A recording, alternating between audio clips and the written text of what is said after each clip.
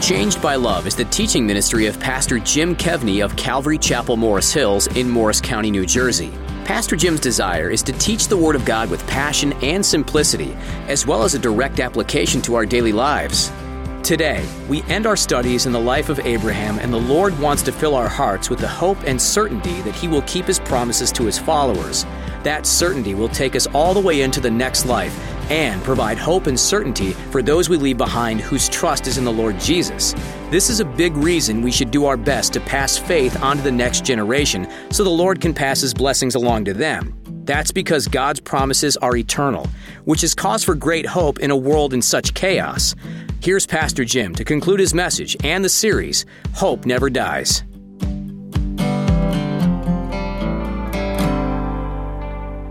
John 10:27 through 29 talks about one of those big things. Jesus says, "My sheep hear my voice." Are you one of His sheep? Do you hear His voice? You can simply become one of His sheep by putting your trust in Him. There's not that much to it. He said, "My sheep hear my voice, and I know them, and they follow me, and I give them eternal life." That's heaven. "And they shall never perish, neither shall anyone snatch them out of my hand." I don't know about you, man. I love that. That if I belong to Jesus, if you belong to Jesus, and you mess up, that nobody can snatch you out of His hand. Verse 29, he says, "My Father who has given them to me is greater than all, and no one is able to snatch them out of my Father's hand." That is the ultimate hope for a Christian. That is the ultimate assurance. That's a big thing. That's a big deal. But we don't always see it, do we? We don't always keep that out in front of us, do we? That's why we need spiritual eyes to see. Well, that takes us to number 2, hope for those who die in faith. Hope for those who die in faith.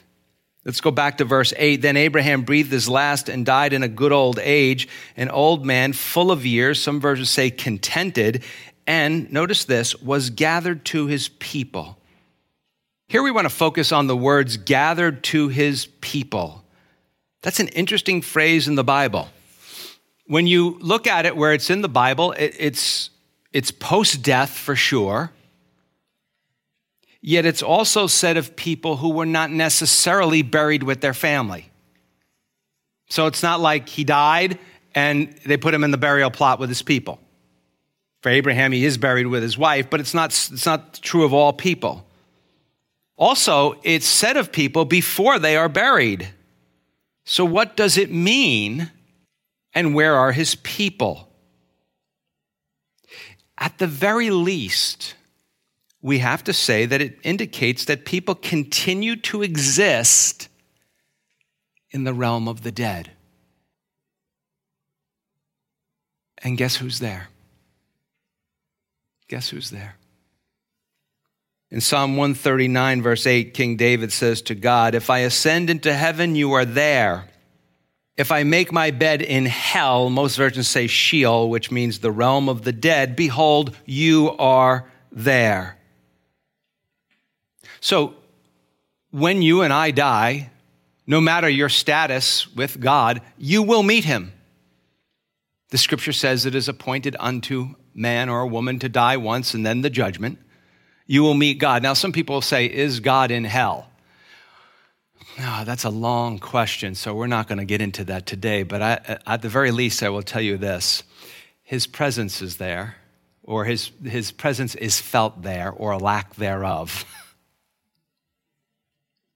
We noted in Genesis 22 that the reason that Abraham was willing to sacrifice his son as God had directed him, but he ended up not doing it because God put in a substitute, that Abraham believed God would raise Isaac from the dead. So Abraham was what?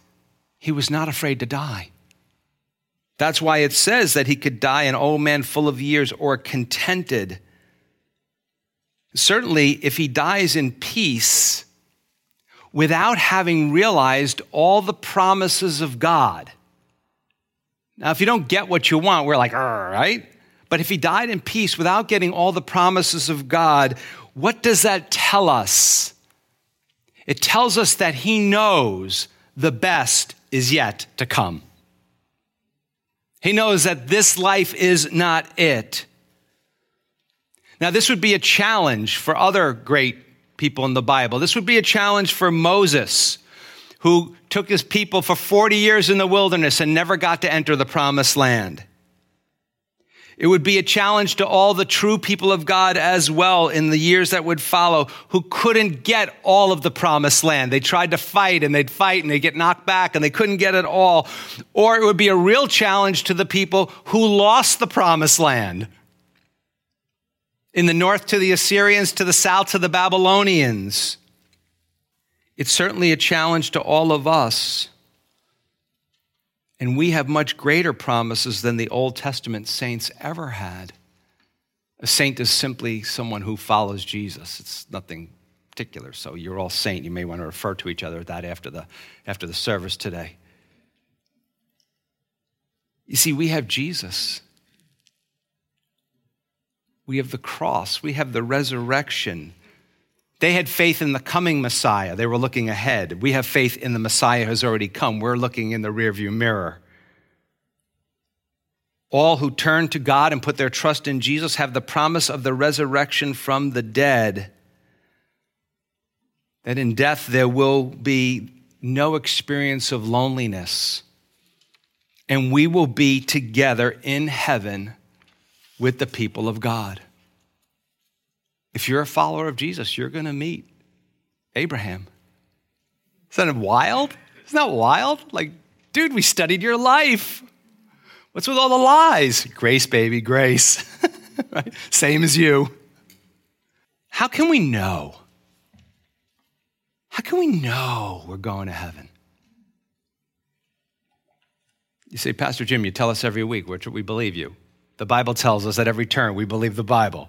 No, remember 2 weeks ago, Abraham purchased that little field in the promised land. He was rich, but he owned no land in the promised land. After all this time, when his wife died, he wanted to buy that field. We wanted to buy a cave, but the field he had to buy along with it to bury his wife Sarah in.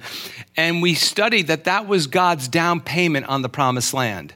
That was the beginning of getting the promised land, which that's really all Abraham has at this point. He's got a lot of flocks and herds and money and servants and people who work for him, but he only owns that field and that cave. But that little field and that little cave, that was his down payment. So when we come to the New Testament, do we get a down payment? We actually do. Again, we fast forward 2,000 years, more than that actually. After the cross and resurrection, Jesus has ascended into heaven. Jesus said, when I leave, I will send the Comforter. I will send the Holy Spirit. It's good for you. Jesus said that I leave. They're like, the apostles like, what do you mean it's good if you leave? He goes, no, it's good. And I've said to you many times before, is it better that Jesus is here on earth, or is it better that the Holy Spirit is here? It's actually better that the Holy Spirit here, or God the Holy Spirit, the Trinity, Father, Son, and Holy Spirit. Why? Because he can live within all of us. If it was just Jesus here, he lived in the Middle East. And so in the Old Testament, the Holy Spirit came upon people, but in the New Testament times, now that Jesus has sent the Holy Spirit to all those who believe, he lives within us. The Apostle Paul wrote these words, Ephesians 1:13 and 14. In him, Jesus, you also trusted, after you heard the word of truth, the gospel or the good news of your salvation, how you get to heaven, sins forgiven, in whom also having believed, you were sealed with the Holy Spirit of promise, who is the guarantee, some versions say, probably more versions say, the down payment of our inheritance. So like that little field and that cave was the down payment of the inheritance of the promised land, the Holy Spirit is our down payment until the redemption of the purchased possession. Redemption is to redeem something, is to buy. Jesus bought his followers at the cross. So those who are purchased, the purchased possession, are followers of Jesus to the praise of his glory. So this is very simple. If you're not a follower of Jesus, please listen very carefully. How do you get to heaven? You hear the good news of Jesus Christ. That God told us how to live. And what did we say to God? I know what I'm doing. Don't lie. We lie. Don't steal. We steal. You say, I haven't stole a thing. Oh, really? Ask the people at this church how many Calvary Chapel pens they have at their house. Right? We take things. The couples are looking at each other. Yeah, honey, we got to return those at some point in time. No chewed up ones, please. Okay, but yeah. So God tells us how to live, and the standard of heaven is perfection. None of us can make it. So in his great love, God sends Jesus. God becomes a man in the person of Jesus Christ. In his great love, Jesus comes, lives a perfect life in your place and in my place. And then instead of us having to take the punishment for our sins, for a lack of perfection, he takes our punishment on the cross. And to prove that it was all satisfactory to God, God raises him from the dead. He ascends into heaven. He's seated at the right hand of God. And the first time he came as a savior, the next time he will come as a judge.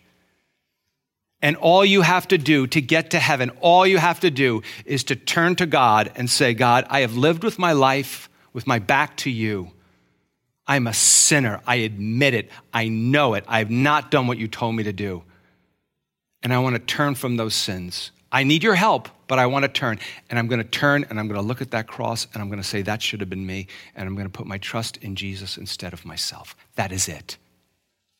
That is it. You respond to what Jesus has done. You believe, you trust in him, and then what happens? You are sealed with the Holy Spirit. If you're a follower of Jesus, it's this simple. Like Abraham, you heard the call of God to leave your old life behind. Remember, that's what God called Abraham to at the very beginning, and you believed God with a trusting heart. The Apostle Paul tells us in Galatians 4 that then when you believe God with a trusting heart, you are then adopted by God the Father, and then that's when Jesus sends the Holy Spirit into your heart. And then the Apostle Paul tells us that you were sealed with the Holy Spirit. Past tense. It's already happened. What does it mean to be sealed by the Holy Spirit? You know, those in the cattle business, how do they identify their cattle? They put a hot brand on them. God has branded you with the Holy Spirit. In other words, he is the Holy Spirit in your heart is your guarantee, and this is what it guarantees you on. Don't ever forget this.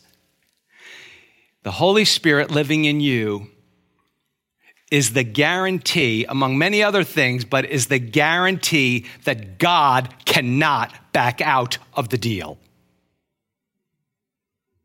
He cannot, because you are sealed. That's biblical hope. That's biblical certainty.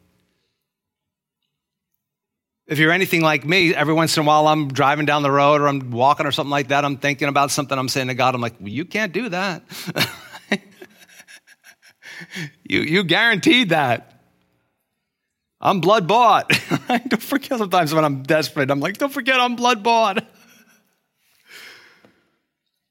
The Holy Spirit is a follower of Jesus' down payment. That full payment of our inheritance is coming. We have it already, but not yet. If you're listed in somebody's will, let's say you're going to inherit $1 million. Technically, you have $1 million already, but you don't yet have it. This is why followers of Jesus can confidently both live and die in faith with a confident hope because we are sealed by the Holy Spirit. That brings us to number 3. Hope for those who are left behind. Hope for those who are left behind. Verse 11, and it came to pass after the death of Abraham that God blessed his son Isaac. And Isaac dwelt at Beer Lahai Roi. Now, this is the genealogy of Ishmael, Abraham's son, whom Hagar, the Egyptian, Sarah's maidservant, bore to Abraham. And these are the names of the sons of Ishmael by their names according to their generations. Let's just stop right there, as what follows is the descendants of Abraham's son Ishmael. So Abraham is gone. How's it going to go for Isaac? Daddy's not around anymore. Well, it says right here, God blessed his son Isaac. Abraham had to trust that the Lord was with him. And friends, you and I have to trust that the Lord is with us. Now, the reality is that if you know anything about Isaac, Isaac is no Abraham. But it's all the Lord's work anyway. Sometimes we'll say stuff like, well, how can we go on without? Now, this is not something you say to someone when they're in the throes of grief. But sometimes we'll think, how can we go on without so-and-so? Or I hope we can make it without so-and-so. The answer is simply this: we can. We can. See, these are important things all of us need to know, particularly, and this is such an incredible time that God has us in right now. This is incredible. I really think that people, if the Lord doesn't return, 50 years from now, we're going to talk about this time we are in right now. They're going to talk about this time was a time for either the church really stepped up to the plate or did not. Either we decided to become like Europe or we saw revival in our land. See, no matter where you are on the spectrum of your Christian walk, please, loved ones, understand this. God's plan includes you. But God's plan is not dependent on you. Let me say that again. God's plan includes you, includes me, but is not dependent on you, is not dependent upon me. And I don't know about you, but that fills me with such confident hope. That makes me feel like, you know what? All I got to do is step up to the plate and swing the bat. That's it. That's it. I'm not gonna put this pressure on myself. I'm not gonna put it on you. There's no need to put it on you. We get to do this. We get to serve God. In fact, the term in verse 13 says, according to their generations. That's a very common phrase in the Bible. It's one we easily overlook, isn't it? Usually whatever comes next, we don't read. We're like, oh, a bunch of names. It's a very important term. It's a very important term. You know why that term is important? Because that term reminds us that God keeps his promises. That God's promises did not die with Abraham. You see, the Lord transfers his blessings from one generation to the next. Again, they didn't die with Abraham. They didn't die with the prophets. God's promises didn't die with the apostles. Because God makes eternal promises and he states facts. God blessed Isaac. If you're a follower of Jesus, God has blessed you. No matter what's going on, you're going to heaven. You're going to heaven. People come to me sometimes and they know something's going on. They're like, oh, I feel bad for you. It's all right, man. I'm going to heaven. Probably not today, but I'm going. If you're not a follower of Jesus, do you want that blessing? It's yours for the taking. And so we end the life of Abraham. He ventured into the unknown, a life of ups and downs, joy and suffering. Now he's heard these words, Matthew 25:21. His Lord said to him, well done, good and faithful servant. You were faithful over a few things. I will make you ruler over many things. Enter into the joy of your Lord. Isn't that what we want to hear? Well done. Good job. Stop being so American and thinking about the results. Attitude and effort. Attitude and effort. So for now, for followers of Jesus, God calls us all to walk by faith. You know what we're waiting for? If you're not a follower of Jesus, let me tell you what we're waiting for. We're waiting for our Revelation 21, verse 3 and 4 experience. John writes, the Apostle John writes, and I heard a loud voice from heaven saying, behold, the tabernacle of God is with men, and he will dwell with them, and they shall be his people. God himself will be with them and be their God. And what's going to happen? And God will wipe away every tear from their eyes. There shall be no more death, nor sorrow, nor crying. There shall be no more pain, for the former things have passed away. So here's what we learned today. When we die, we will be gathered to our people. But not our earthly family, rather our eternal family. And it's only one of two families. And the question is, eternally speaking, who is your family? Who is your family? Will you be gathered to the people of Revelation 21 in heaven? The people who are like, he's walking among us. Nobody's crying. He's wiping away our tears. Nobody's dying. There's no more pain. There's no more sorrow. Are those your people? You want to be one of those people? Or are your people the people of Sheol? The people of the realm of the dead who hated God or who were indifferent to him? Because we either love him or we don't. There's no in-between state. If you want to be gathered to the people in heaven, you must be gathered to your people here before you die. Because once you die, it's too late. You must hear the good news. We said it earlier that Jesus died on the cross in your place. You must turn to God, put your trust in Jesus. He will seal you with the Holy Spirit, adopt you as his child, and give you the forgiveness of sins and eternal life. For a follower of Jesus, concerning eternity, there's no, well, I hope so. Sometimes you ask people, are you a Christian? They go, I'm trying. I'm like, that's not a good answer. You either are or you're not. You see, for a follower of Jesus, hope truly never dies. Hebrews chapter 11, verse 1 says, now faith is the substance of things hoped for, the evidence of things not seen. I'll go a little slower. It says, now faith is the substance. Some versions say assurance, another version confidence, another reality of the things hoped for, the evidence, or one version says the conviction, the assurance, the proof of things not seen.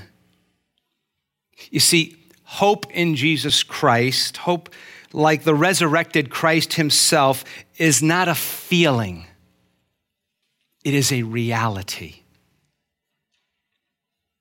Because of the perfect life of Jesus, his life, death, and resurrection from the dead, that is a reality that is always alive in our hearts. It's something that is a fact that we must trust in.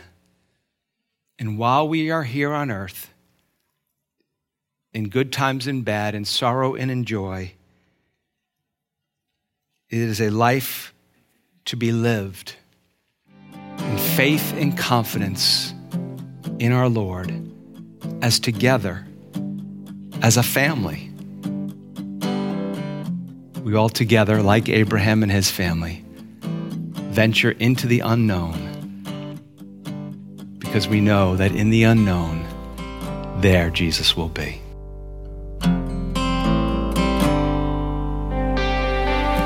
Take what you've just heard from Pastor Jim Kevney on Changed by Love and share it with a friend or neighbor. Encouraging words are priceless in today's world. Pastor Jim relies on your prayer and support each day to reach thousands of people just like you. You can also find other ways to team with Changed by Love on our website at changedbyloveradio.org, or you can call 862-217-9686. We are called by His name to change the world, and we are stronger together than we could ever be apart. You and Changed by Love with Pastor Jim Kevney of Calvary Chapel, Morris Hills in Morris County, New Jersey. Thank you for your support and the time you spend with Changed by Love.